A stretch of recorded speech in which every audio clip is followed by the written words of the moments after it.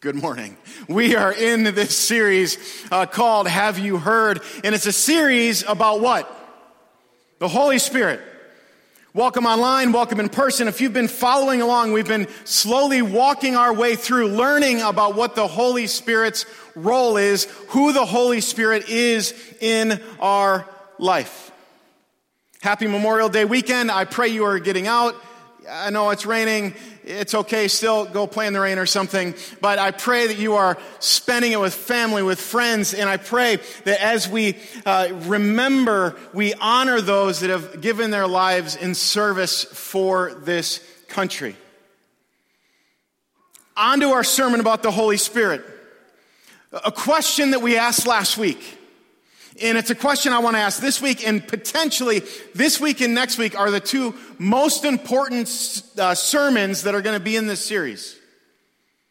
The question we asked last week is, where is the evidence of the Holy Spirit's work? We walked through the chapters in 1 Corinthians 12, 13, 14, and we talked about some of the evidence that the Holy Spirit is working in the spiritual gifts. When the Holy Spirit is working, the evidence is that there are gifts that the Holy Spirit gives that distributes to the church for the ministry of the church. And this week we're going to carry on that theme. We're going to talk about the fruit of the Spirit. If you've grown up in church for any amount of time, you've probably heard of the fruit of the Spirit. Maybe you know a little song or a little jingle that goes along with it. We're not going to sing it today. That's okay. But it's more of the evidence that the Holy Spirit is working. So I've been thinking, maybe the Holy Spirit's evidence in our lives should be the metric by which we measure things. To the degree that we see the Holy Spirit's activity in our lives should be the metric by how our lives are going following Jesus. It's interesting because what's our normal metrics? Do I go to church? Am I reading scripture? Am I praying? Those are all very important things. But are they the metric that your relationship with Jesus, your relationship with the Holy Spirit is alive and well? As a church, what's our metric for success? Is it how many people we can pack in a room? Is it how many people are watching online? Is it how many views we get? How many likes we get? Is it how great our ministries are? How well I can preach? Is it how great our worship team is? They are amazing, all right? Just tell them that every now and then. They are awesome in how they lead us into the presence of Jesus. But are those things the metrics that we should be measuring how successful we are by?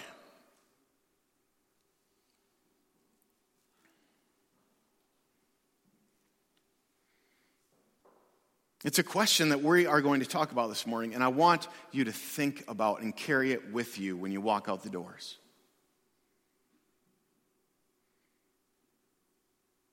What's our metric? See, because if the Holy Spirit is present, alive, and we are allowing the Holy Spirit to work and cultivating the Holy Spirit in our lives, we should be praying together.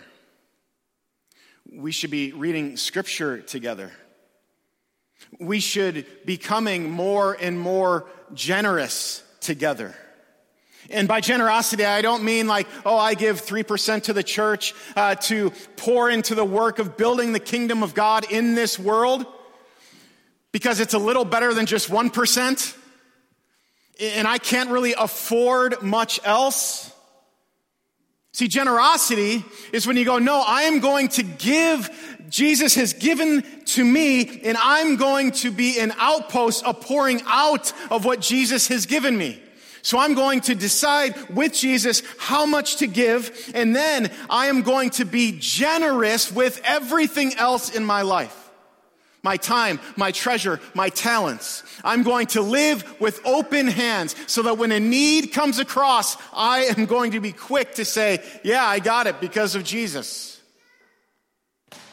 Are we going to become more and more generous with our time, talents, and treasure? See, when the Holy Spirit's working, people are coming to know Jesus that don't know him. Right? Like people that are lost in life, that are looking, find Jesus because of you. Because Castle is walking around the grocery store because for some reason he just feels like he should be at the store that day buying things, buying supplies, and he feels something, the Holy Spirit, tell him, walk down this aisle. And then there's another guy that's walking down that same aisle who had no intention of going to the store that day. That just so happened was like, I feel like I need to go to the store. I need to walk down the cereal aisle. I don't know if you walk down the cereal aisle, but he walks down the cereal aisle and then Castle is there and he feels this prompting to go, I should talk to this guy about Jesus. And when he does, the guy goes, I was thinking and struggling with that exact thing when you came and talked to me that day. And you stopping me in the store, taking a step of leap of faith and talking to me about Jesus was the moment that Jesus broke into my life and changed everything. You read through the book of Acts, that's what happened over and over and over again. Evidence of the Holy Spirit working. Evidence of us allowing the Holy Spirit to work in our lives.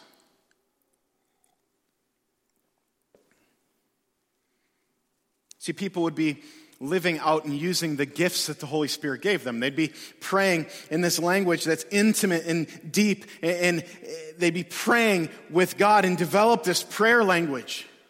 There would be people being healed in our community, mentally, physically, spiritually. There would be healing that would be occurring. Marriages would be put back together. Relationships would be restored.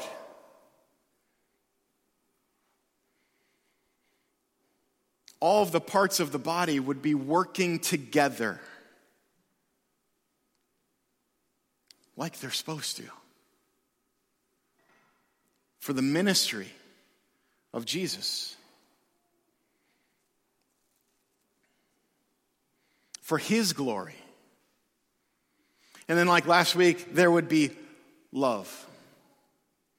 And not this flimsy cultural love that we have right now, not this love that says, well, if you don't agree with everything that I agree with, I can't really love you. But this love that goes beyond, this love that is patient, that is kind, that deals with people's things, that forgives, that bears with one another, that puts up with one another, that sees past the flaws, that says, even though we don't believe or think the same way, I'm still going to love you with everything that I've got. These are all things that should be evident when the Holy Spirit is alive and working. And so I gotta ask, is the Holy Spirit alive and working?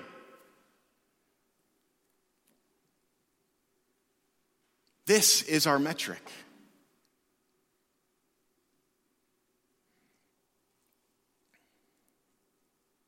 Turn with me to Galatians chapter 5.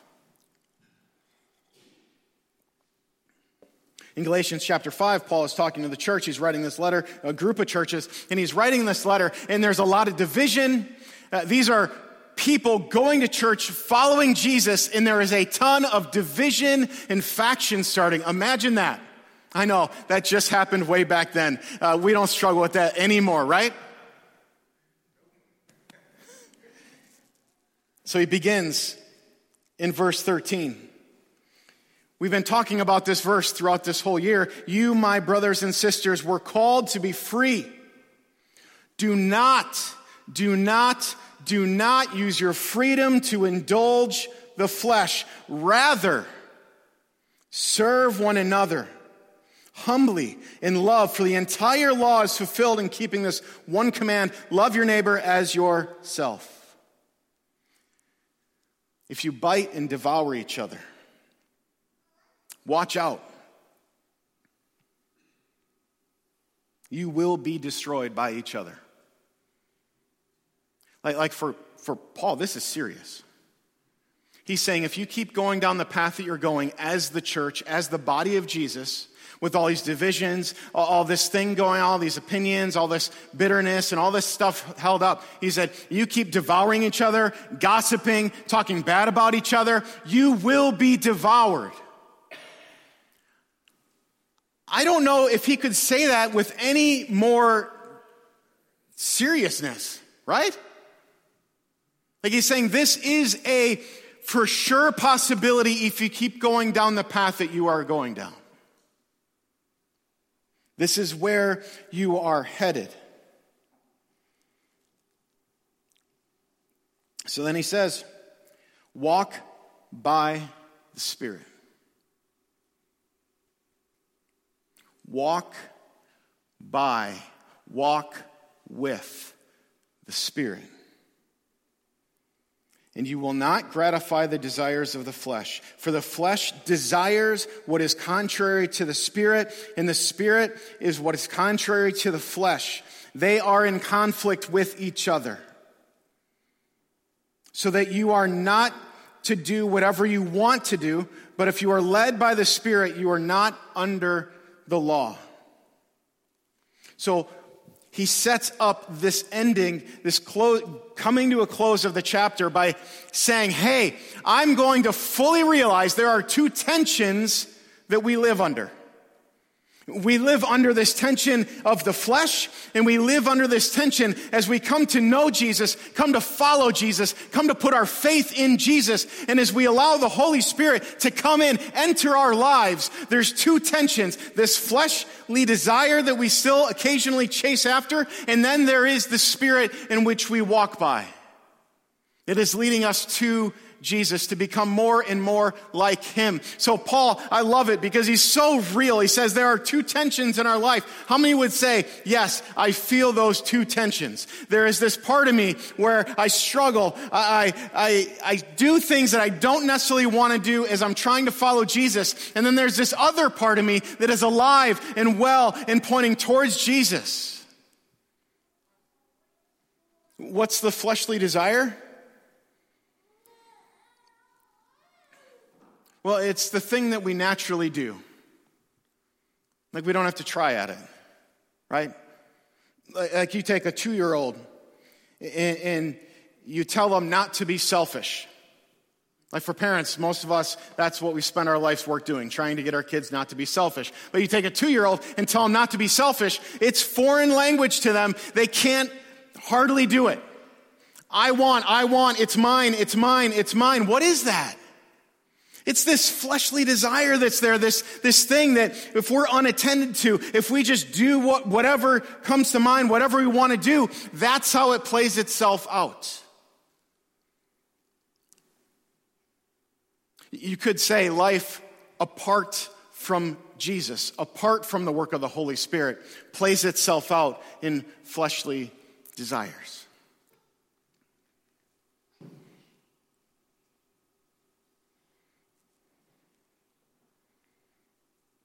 And so Paul begins, he says there's this tension, this fleshly desire, and this walking within the Spirit.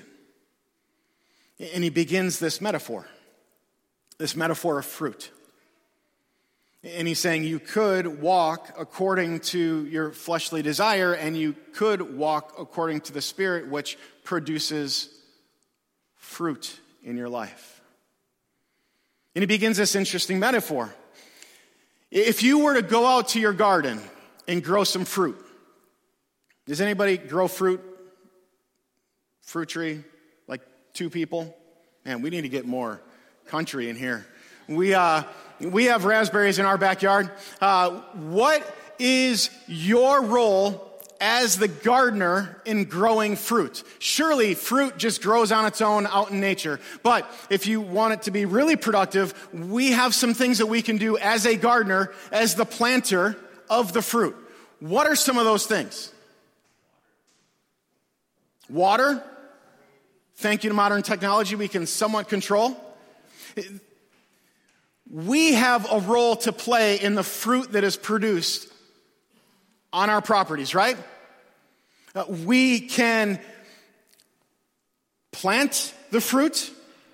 We can do what we can to attempt to get the soil in a healthy place, to provide an atmosphere where the fruit can grow in healthy ways. We can use fertilizer. When weeds come up, we can pull weeds.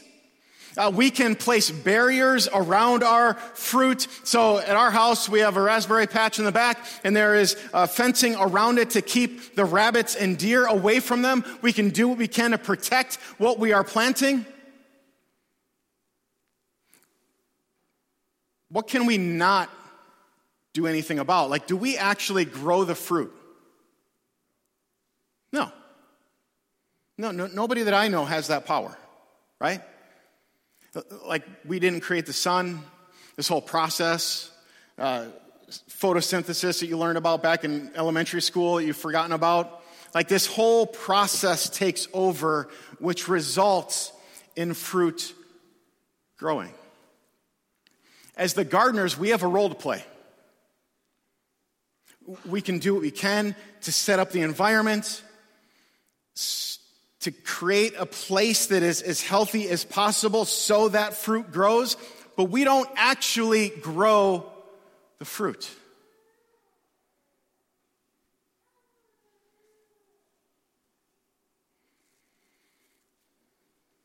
Our role is crucial, but it's part of it. Growing the fruit is actually this lengthy process that takes time, that takes a relationship.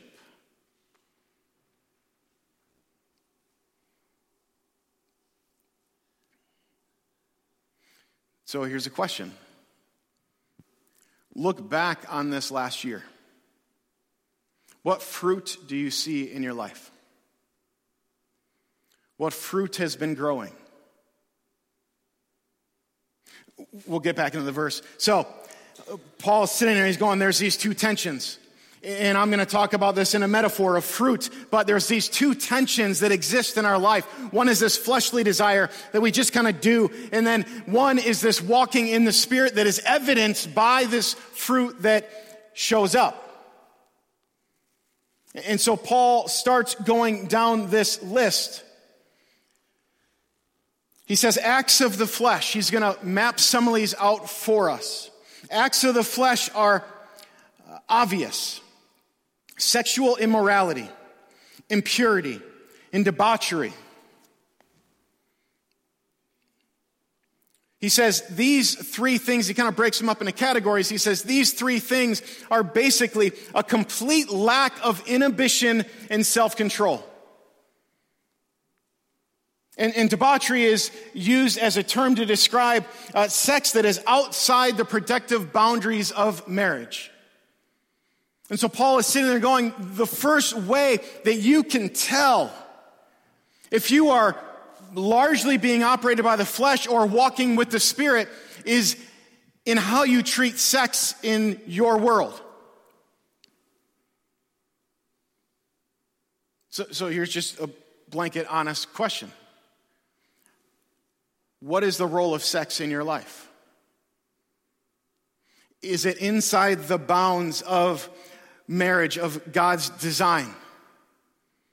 Or are there all these places that you're straying, looking at things on the computer, getting involved with people that you're not married to, all this stuff? Like, these are the places that Paul is going, hey, this has to stop. This is an act of the flesh, complete inhibition, a complete lack of self-control. And it is leading you down a path that you don't want to go down.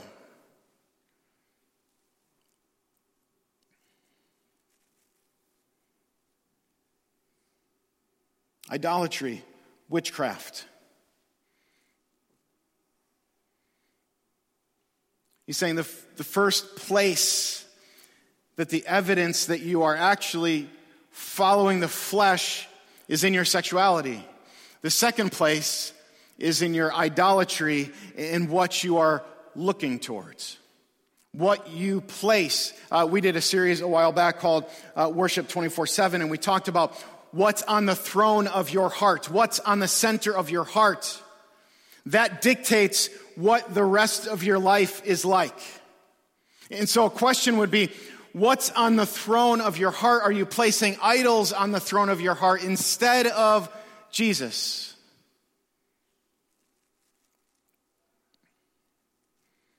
And witchcraft is something that you can participate in to gain control in the spiritual realm over others.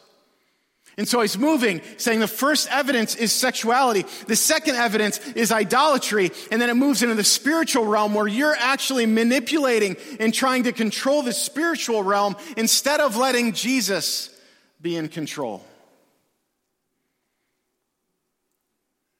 And then he moves into this series of words that have to do with relationship. Hatred, discord, jealousy, fits of rage, selfish ambition, dissensions, factions, envy.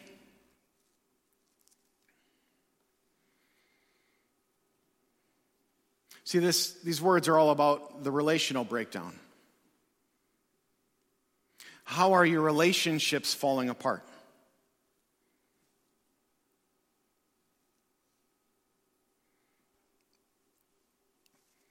He's writing to the churches. These are all Christians that are dividing and showing anger, showing envy, doing all these things because of theological differences. And this is how it's playing out in the relationships in the community of the church. There's bitterness, there's rage, there's all this stuff happening, and relationships are being broken. Saying this is one of the things that the flesh does. It starts to destroy the relationships around you. Then he says drunkenness and orgies and the like. I warn you, he says, as I did before, for those who live like this will not inherit the kingdom of God. Paul is taking these things very seriously. Sometimes I think as a church, big church, sometimes I think we need to take these things a little more seriously. We like to pick and choose off the list, don't we? Yeah, sexual immorality, that's bad. We can all agree with that. We may not live our life like that, but at least we can all agree with that. Drunkenness, that's bad. But what about the other stuff in there? What about the things like idolatry? What about the things like hatred, discord, jealousy, selfish ambition, divisions? Are those bad enough for us to do anything about as a church, in our own lives, on social media? So Paul says there's this way of the flesh that we all are tempted to go down. And this is what it looks like. So take a mental note. What on that list do you struggle with? And then Paul starts to turn and he goes, hey, but there's fruit of the Spirit. The fruit of the Spirit is love. Notice, this isn't a plural thing. This isn't like you get one of them. This is all these things are the evidence of the Holy Spirit working in your life. So the fruit of the Spirit: love, joy, peace, forbearance, kindness, goodness, faithfulness, gentleness, and self-control. Love, it's not this emotional thing. It's more of an action that looks out for the good of others. It's the biblical definition. That it's not this emotional thing like, oh, I feel this. No, I'm going to love you regardless. No matter how crazy you are, I'm going to love you. That's what the biblical definition of love is, and that is what Jesus did for you and I. So there's love. There's joy, there's peace, which he's talking about. There's a state of living that is grounded, that isn't based on the circumstances of life. I can be joyful when I'm not happy. I can be joyful when things aren't necessarily going my way. I can have peace when everything isn't going up and to the right. I can have peace when there's not a profit. I can have peace. Those things aren't based on life circumstance. What are they based on? Those things are based on Jesus.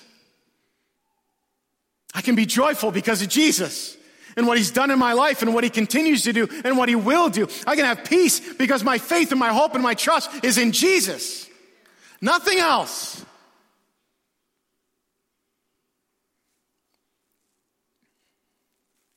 He continues on, gets into the relational terms: patience, kindness, goodness. These are all relational aspects. You can see how this mirrors the ways of the flesh, right?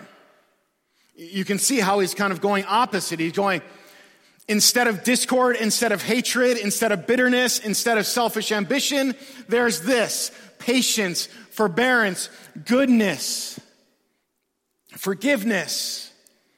And it's these terms that aren't super reactive.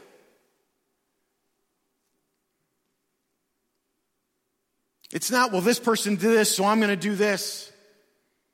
It's no, this person did this, but because of Jesus, I'm going to have joy, I'm going to have peace, I'm going to love this person no matter what. I'm going to extend patience, I'm going to extend forgiveness, and I'm going to live with goodness.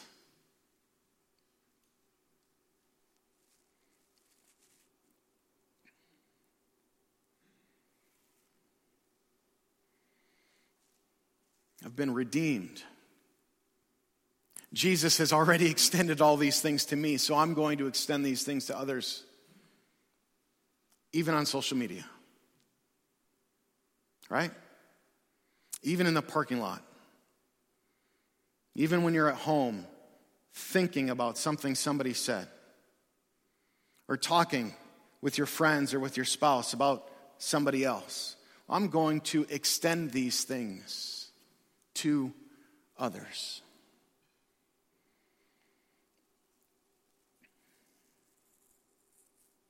So he sets up these two tensions. He said there's this flesh and then there's walking by the Spirit, and then he explains what each of those things are like. What do those things look like? And he said, here is the evidence for when you're walking in the Spirit. It's the fruit. This shows that you are walking in the Spirit. See, a lot of times last week we talked about the spiritual gifts. And a lot of times people will point to the spiritual gifts and put those on a pedestal and go, well, that's how we know we're walking in the Spirit. And I would say, no. Like, that is a small part of it. This is the bigger part. Are these things growing in your life? Can you see these things growing?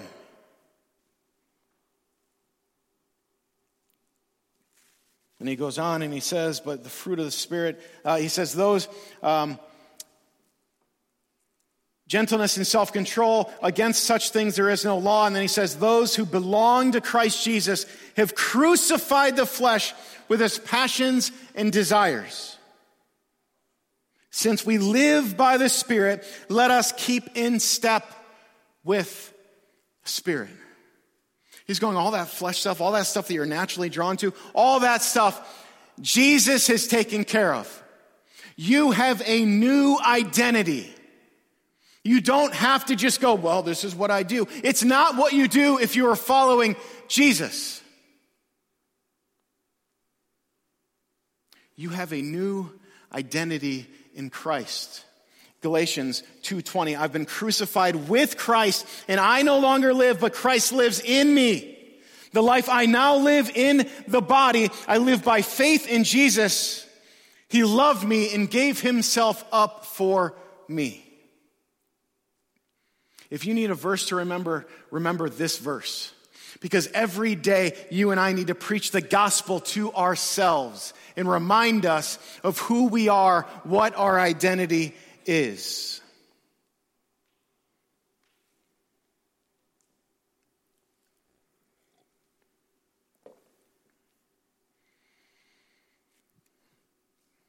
So, it's been a year, right? Like there isn't anybody that I've talked to that's been like, man, this year has been awesome. It's been so easy. People have been so great. Like I just love social media. It's so fulfilling. It's so like just builds me up. I'm so encouraged when I go on Facebook. Anybody say that? No. But it's a perfect time to ask the question, what kind of fruit is in your life?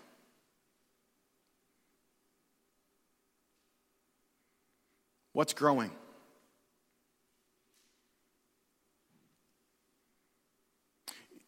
You carry this metaphor through, and you go, you're the gardener. What do you see growing in the garden? What do you see growing in your life? Are they things of the flesh? Or do you see this fruit growing?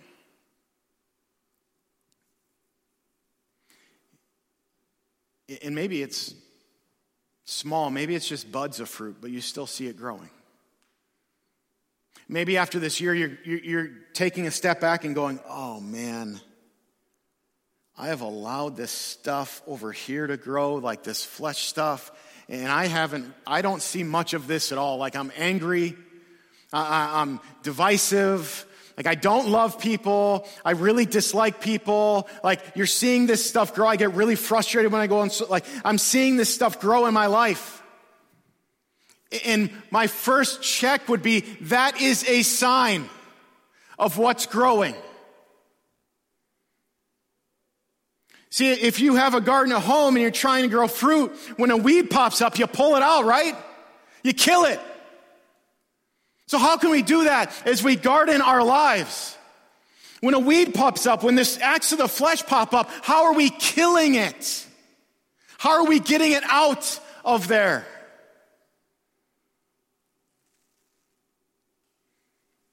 How are we setting up boundaries? How are we repairing relationships?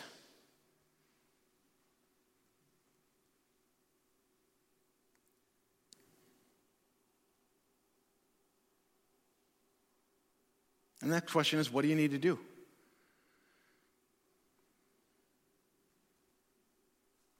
Hey, maybe for you need to go to counseling to figure out why this weed keeps growing in the first place. Like, man, I keep pulling it and it just keeps coming back and I don't really understand why. Maybe you need to go to counseling to figure that out. To have somebody walk alongside you and help you realize why this weed keeps growing.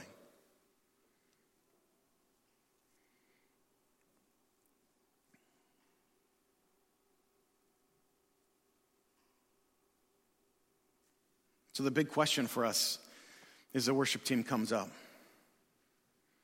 You may be asking yourself, is this my role to grow this, or is this the Spirit's role to grow this? And I would say it's both. Because what is our role? What is our responsibility? Cultivate an environment for the Spirit to do the work.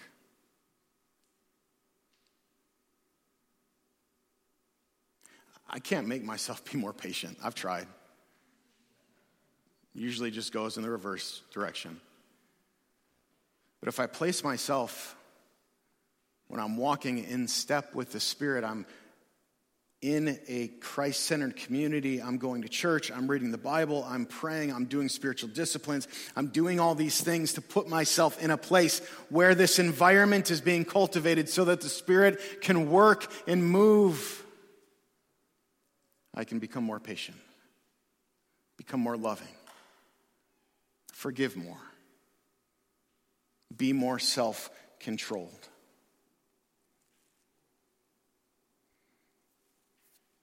So next steps.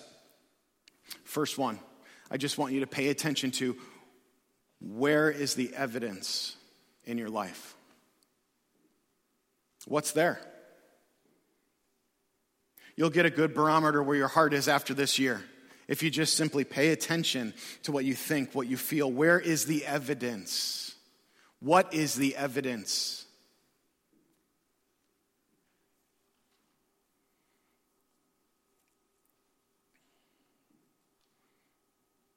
And then the next step, how can you create an environment for the Holy Spirit to do his thing in your life? Let me pray for us.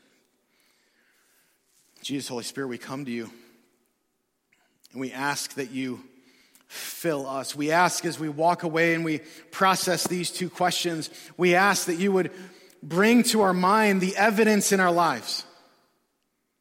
Are we walking more in step with the flesh? Or are we walking more in step with the Spirit? And Jesus, if we're completely honest, it's probably a combination of both. So Jesus, Holy Spirit, I pray you empower us, you fill us.